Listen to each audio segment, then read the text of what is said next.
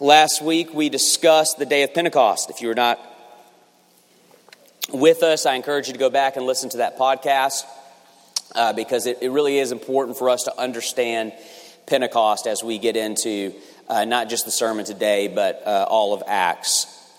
And we talked about Pentecost as a historical, epic-changing event where redemptive history officially transitions from the old to the new. The old covenant points to Jesus. Jesus comes and perfectly fulfills it, and then institutes the new covenant, and it is at Pentecost where the new covenant is ushered in, the first day of an entirely new age that will continue, that we are in now, and will continue until Christ returns and ushers in the eternal age. Now today, we are going to get into the actual event of Pentecost with its admittedly rich imagery. One might even call it confusing imagery and symbolism. And what we are going to discover here is the nature of the new covenant. That is to say, the imagery that you see that I just read shows us what's new about the new. This is a new covenant. What's new in the new covenant? The imagery that I read shows us what that is.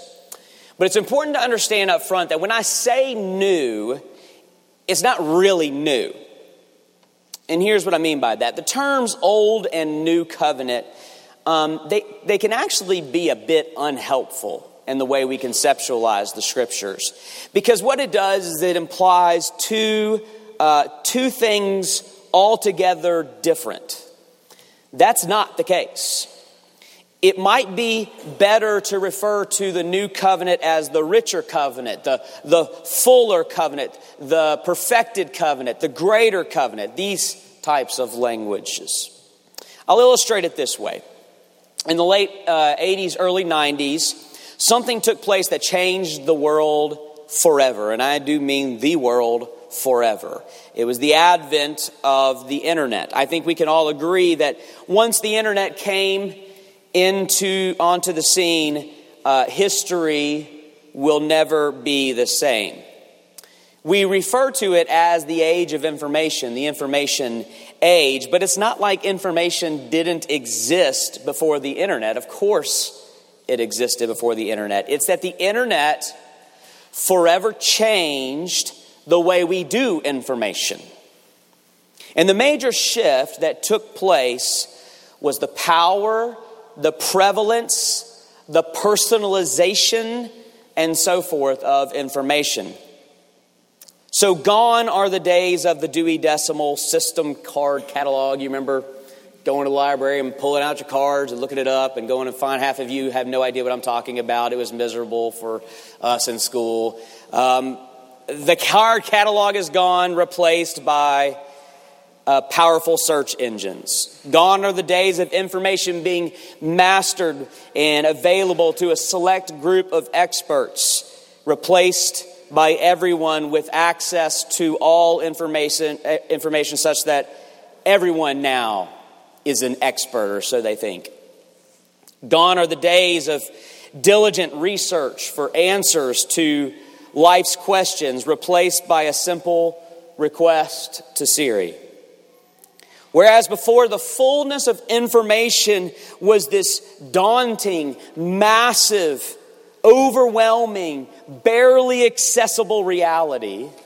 Now, in the new age that has dawned, the entirety of information is now individually owned, belongs to me, accessible to me with a little device in my pocket. That is a helpful way to conceptualize the transition from old to new covenant. It's not like we're talking about two completely different realities. We're talking about the same stuff. The subject's the same throughout the Bible. God's promises, God's redemption, God's salvation, God's work in this world. This is what the Old Testament is about, and this is what the New Testament is about. But Jesus is the advent of a new age. Not something altogether new. We're still talking about the same thing.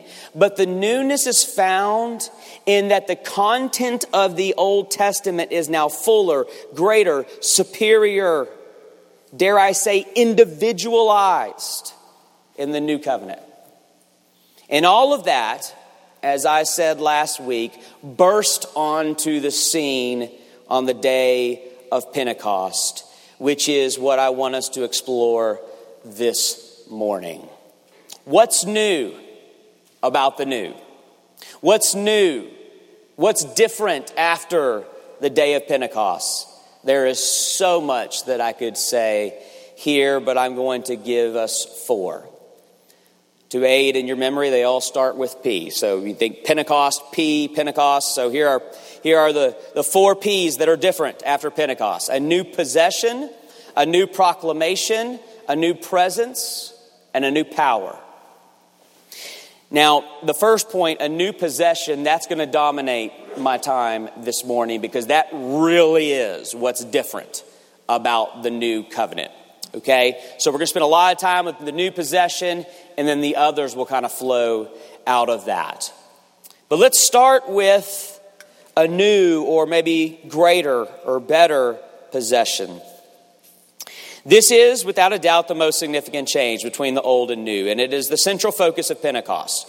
In the Old Testament, the Spirit was, of course, alive and active, but only for special tasks and special moments of redemption. This is not unlike the Son of God himself, who would show up in the Old Testament through what we call Christophanies. These are pre-incarnate appearances, manifestations of Jesus. So for instance, before the Battle of Jericho, Christ appears to Joshua as a mighty warrior. Well, this is similar to the Spirit's work in the Old Testament. He shows up throughout for specific tasks. Obviously, the miraculous moments of the Old Testament are the work of God's powerful Spirit. So you can go through all of those and ask, how did they happen? And the answer is the Spirit of God. But more specifically, and really important for our purposes, the Spirit's role was to anoint the Old Testament prophet, priests, and kings. For example, the Spirit of the Lord would come upon a prophet to speak the word of the Lord to God's people, to say, "Thus saith the Lord." That's how prophecy, when I say prophecy, I'm not talking about just prediction. That's how revelation, maybe a better word. That's how revelation took place in the Old Testament. The Spirit of the Lord would come upon a prophet and he would speak on behalf of God. Or consider that famous line in Psalm 51 where King David pleads with God, "Take not thy Holy Spirit from me." That's not David pleading that he would not lose his salvation. That's a plea for him to not lose his anointed office as King of Israel. Now, recall what takes place at the beginning of Jesus' ministry. Do you remember what happened? There's this glorious Trinitarian moment where the Father announces, "This is my Son with whom I am well pleased." And then the Spirit descends upon the Son, empowering him for his public ministry and work. And in the power and anointing of the Spirit, Jesus becomes the fulfillment of the Spirit's anointing in the Old Testament. That is to say, he is the perfect prophet, the perfect priest, the perfect king. So whereas in the Old Testament, the Spirit would show up and anoint for particular moments and roles, what we see in the ministry of Jesus is the Spirit descends upon him to make him the perfect prophet, perfect priest, perfect king. But then, as we looked at last week, Jesus promises a new age, marked by this thing called the baptism of the Holy Spirit. And that baptism is the profound promise that Jesus and his fullness will be ours. That is to say, by the Holy Spirit, Christ now dwells within us. Now let me show you this development from the passage. That's all setting up the exegesis of the passage. Look at it with me. When the day of Pentecost came, we explained what that was last week. They were all together in one place. Suddenly a sound like a blowing of violent wind came from heaven and filled the whole house where they were sitting. They saw what seemed to be tongues of fire that were divided and came to rest on each of them. All of them were filled with the Holy Spirit. There are two phenomena that take place here, wind and fire, both of which are synonymous with the Holy Spirit. Wind speaks more to the work of the Spirit. Fire speaks more to the presence of the Spirit, specifically the communicating presence of the Spirit, like in the burning bush, so to speak. And both of these are present here. The howling of a violent wind fills the room, meaning the Spirit is about to do something extraordinary. And they see what appear to be tongues of fire. What does that look like? I have no idea. What this is communicating, however, is the presence of Spirit, specifically the communicating presence of the Spirit, thus tongues of fire. But what transpires next is the key to unlocking the significance of Pentecost. Pentecost is all about what I'm about to tell you, okay? This is the key to understanding what's transitioning from the old to the new. Verse 3. They saw what seemed to be tongues of fire that separated or divided and came to rest on each of them. The fire of the Holy Spirit separates and rests upon each of them. Each of them is not just each of the apostles. Look at verse 1.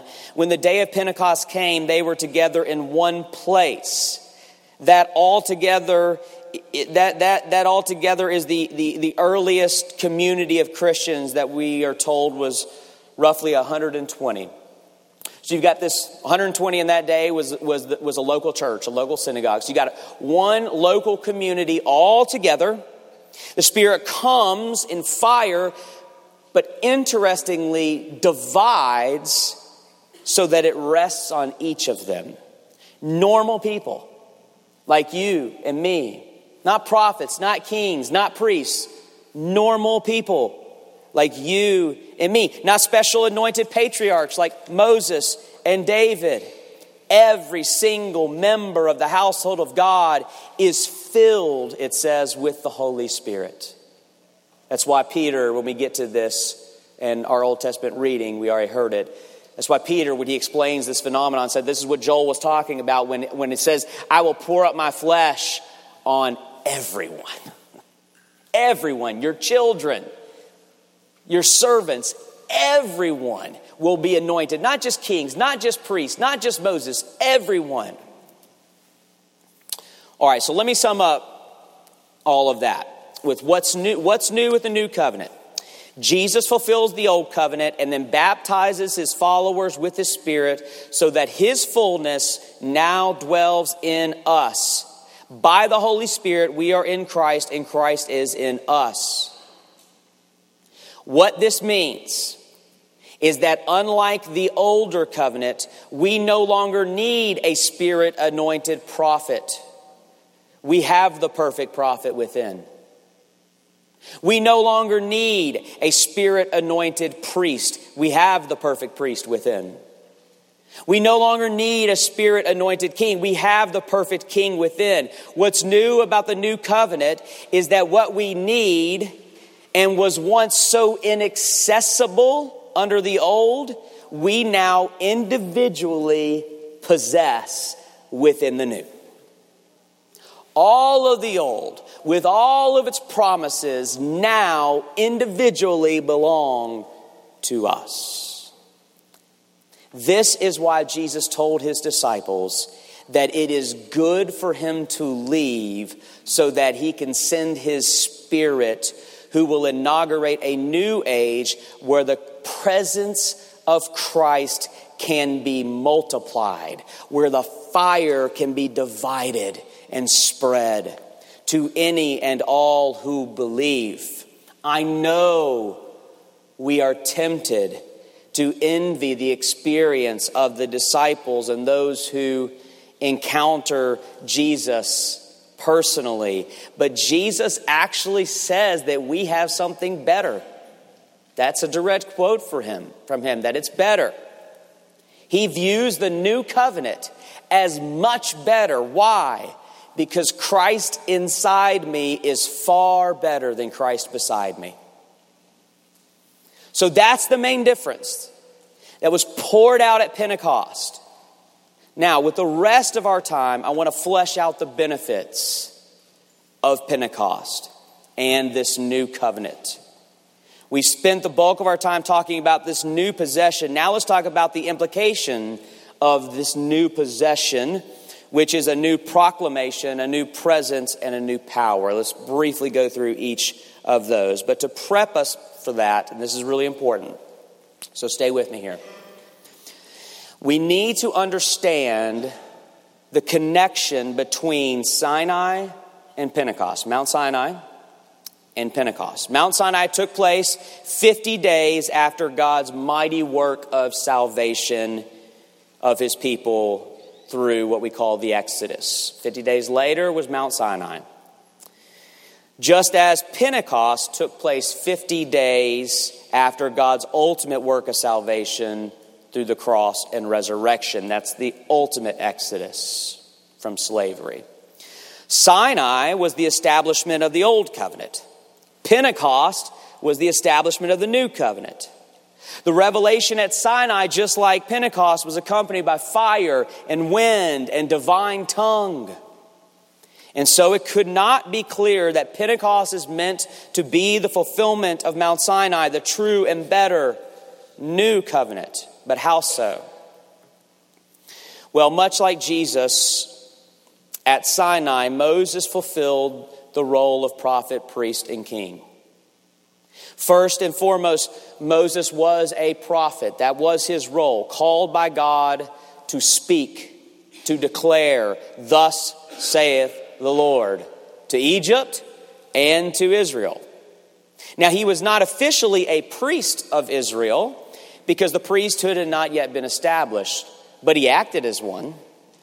Not only did he intercede on Israel's behalf, but most significantly, he established the priesthood and the sacrificial system of Israel. Likewise, he was not officially a king of Israel. The kingship had not been established yet, but he certainly acted as one. He was unquestionably their leader.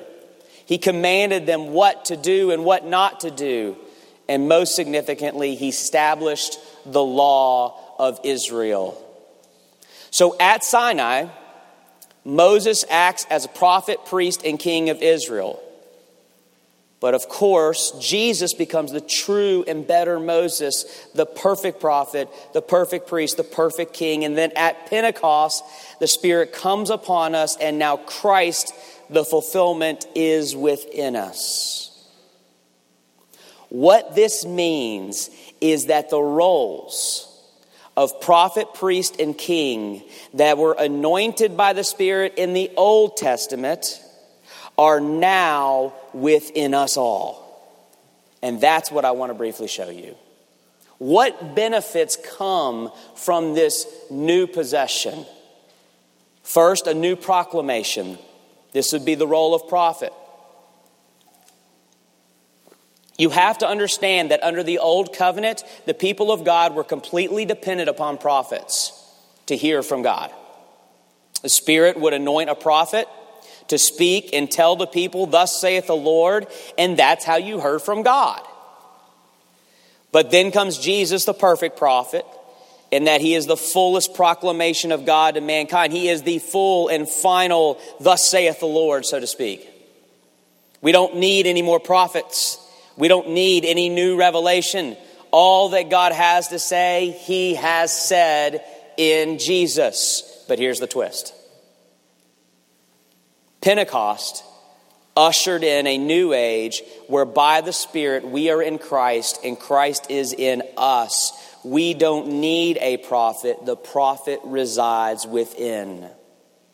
That is a dramatic change that we take for granted. So what is prophecy now? The Spirit-inspired Word of God speaking to the Spirit of God indwelled within believers, revealing the will of God. Here's what I mean. I'm a preacher, which makes me a prophet, but a prophet in a different sense. This is prophetic activity that I'm doing right now, but it's different. It's not like the prophets of old. You will never hear me say, the Spirit of the Lord is upon me. I've got a new revelation from heaven. Thus saith the Lord. I've got something new to say. God has something new to say. If I start talking like that, fire me on Monday. Instead, here's how it works. I am a prophet in the sense of I get up here and do what I'm doing now. Expound, proclaim, and apply Jesus, the perfect prophet, to you, knowing that the Spirit of Jesus indwells you and will take the proclamation of Jesus and apply it to you. It is a new proclamation. We also have a new presence. This is the role of the priest. Likewise, the people of God under the old covenant were completely dependent upon a priest. The idea of the presence of God, we just take that for granted. I'm going to get some alone time with God. That's how Christians talk. Do you understand that in the older covenant, the idea of the presence of God brought holy dread? As it should.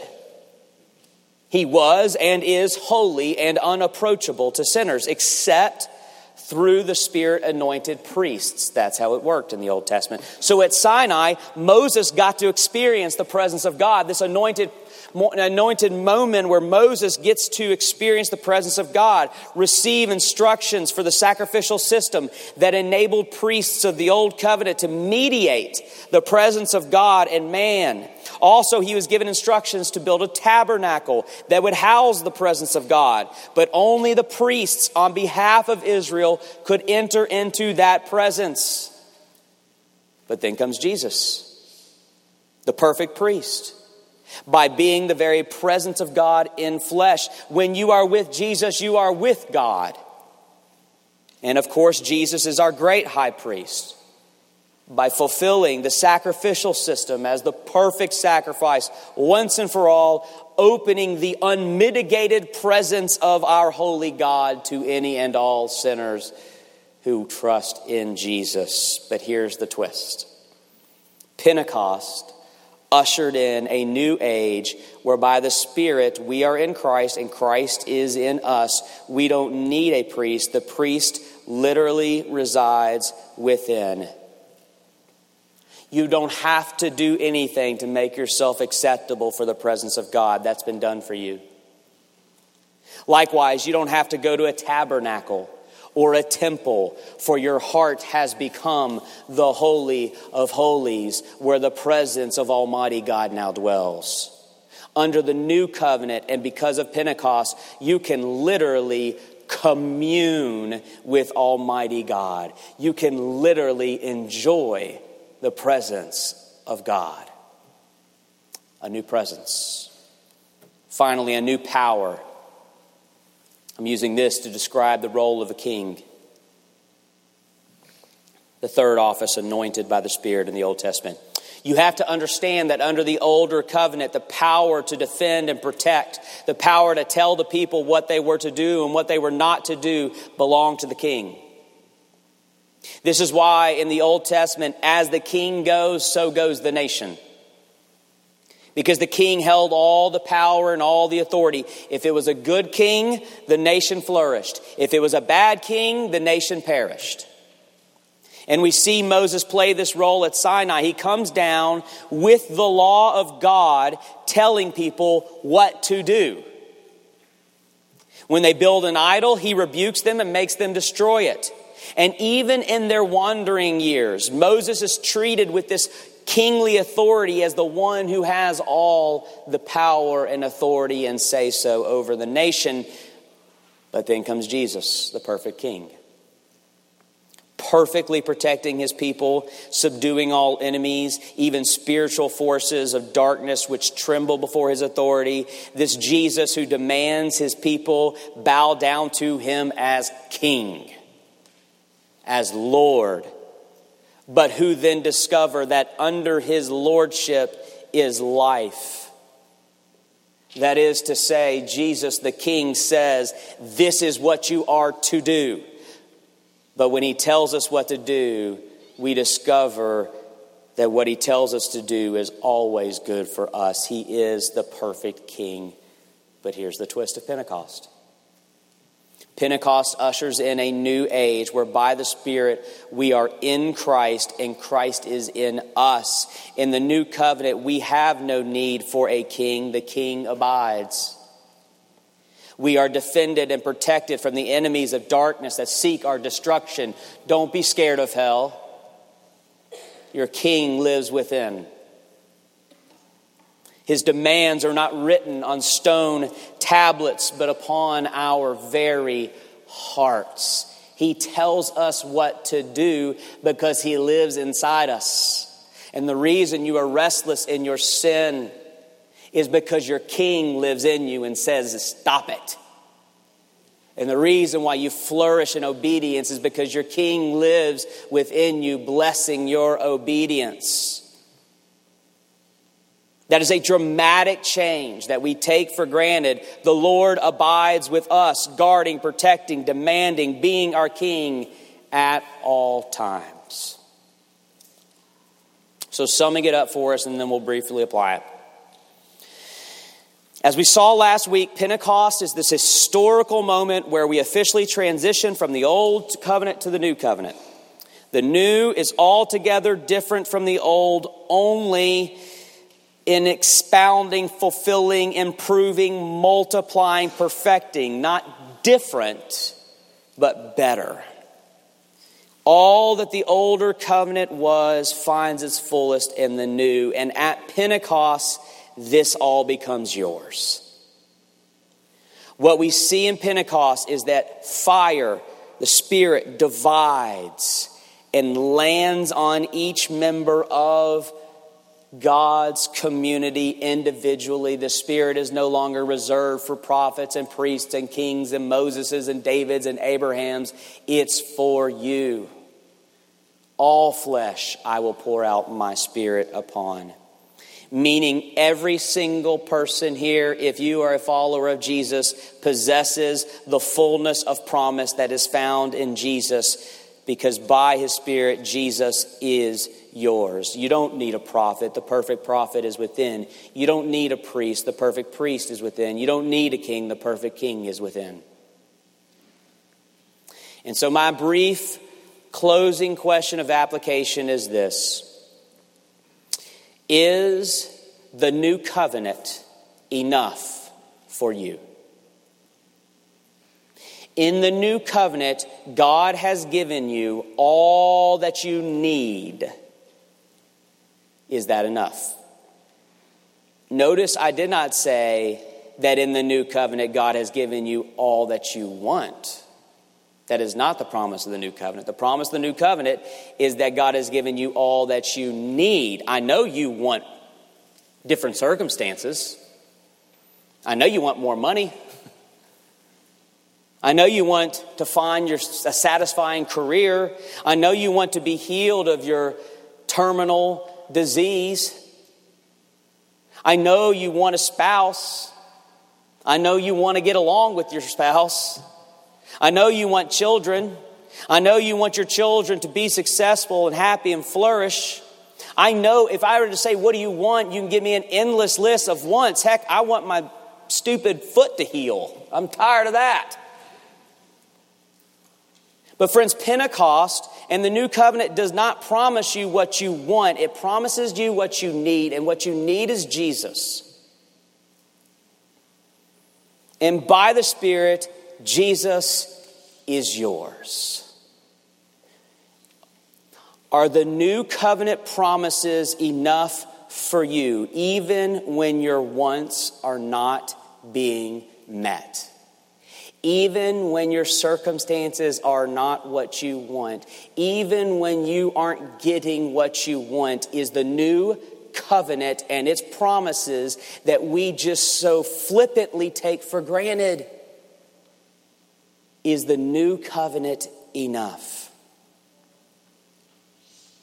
I'll answer that for you. It is. Jesus is enough. Pentecost is enough. You have all that you need. May God give us the grace to see it that way. Let me pray. Lord, you have given to us your fullness. You have withheld nothing in Jesus. In the new covenant and the pouring out of your Spirit and the indwelling of the Spirit and the delivering of Christ and his promises, you have withheld nothing from us. We have all that we need. Forgive us for our complaining. Forgive us for our griping. Forgive us that we say the new covenant is not enough. We want more. Lord, let it be enough. And let this sacrament declare to our souls that you, Jesus, are enough. Holy Spirit of the living God, come, take these elements and feed our souls, indwelt by the Spirit, with the good news of the new covenant that Jesus is ours and that is enough. We pray in his name. Amen.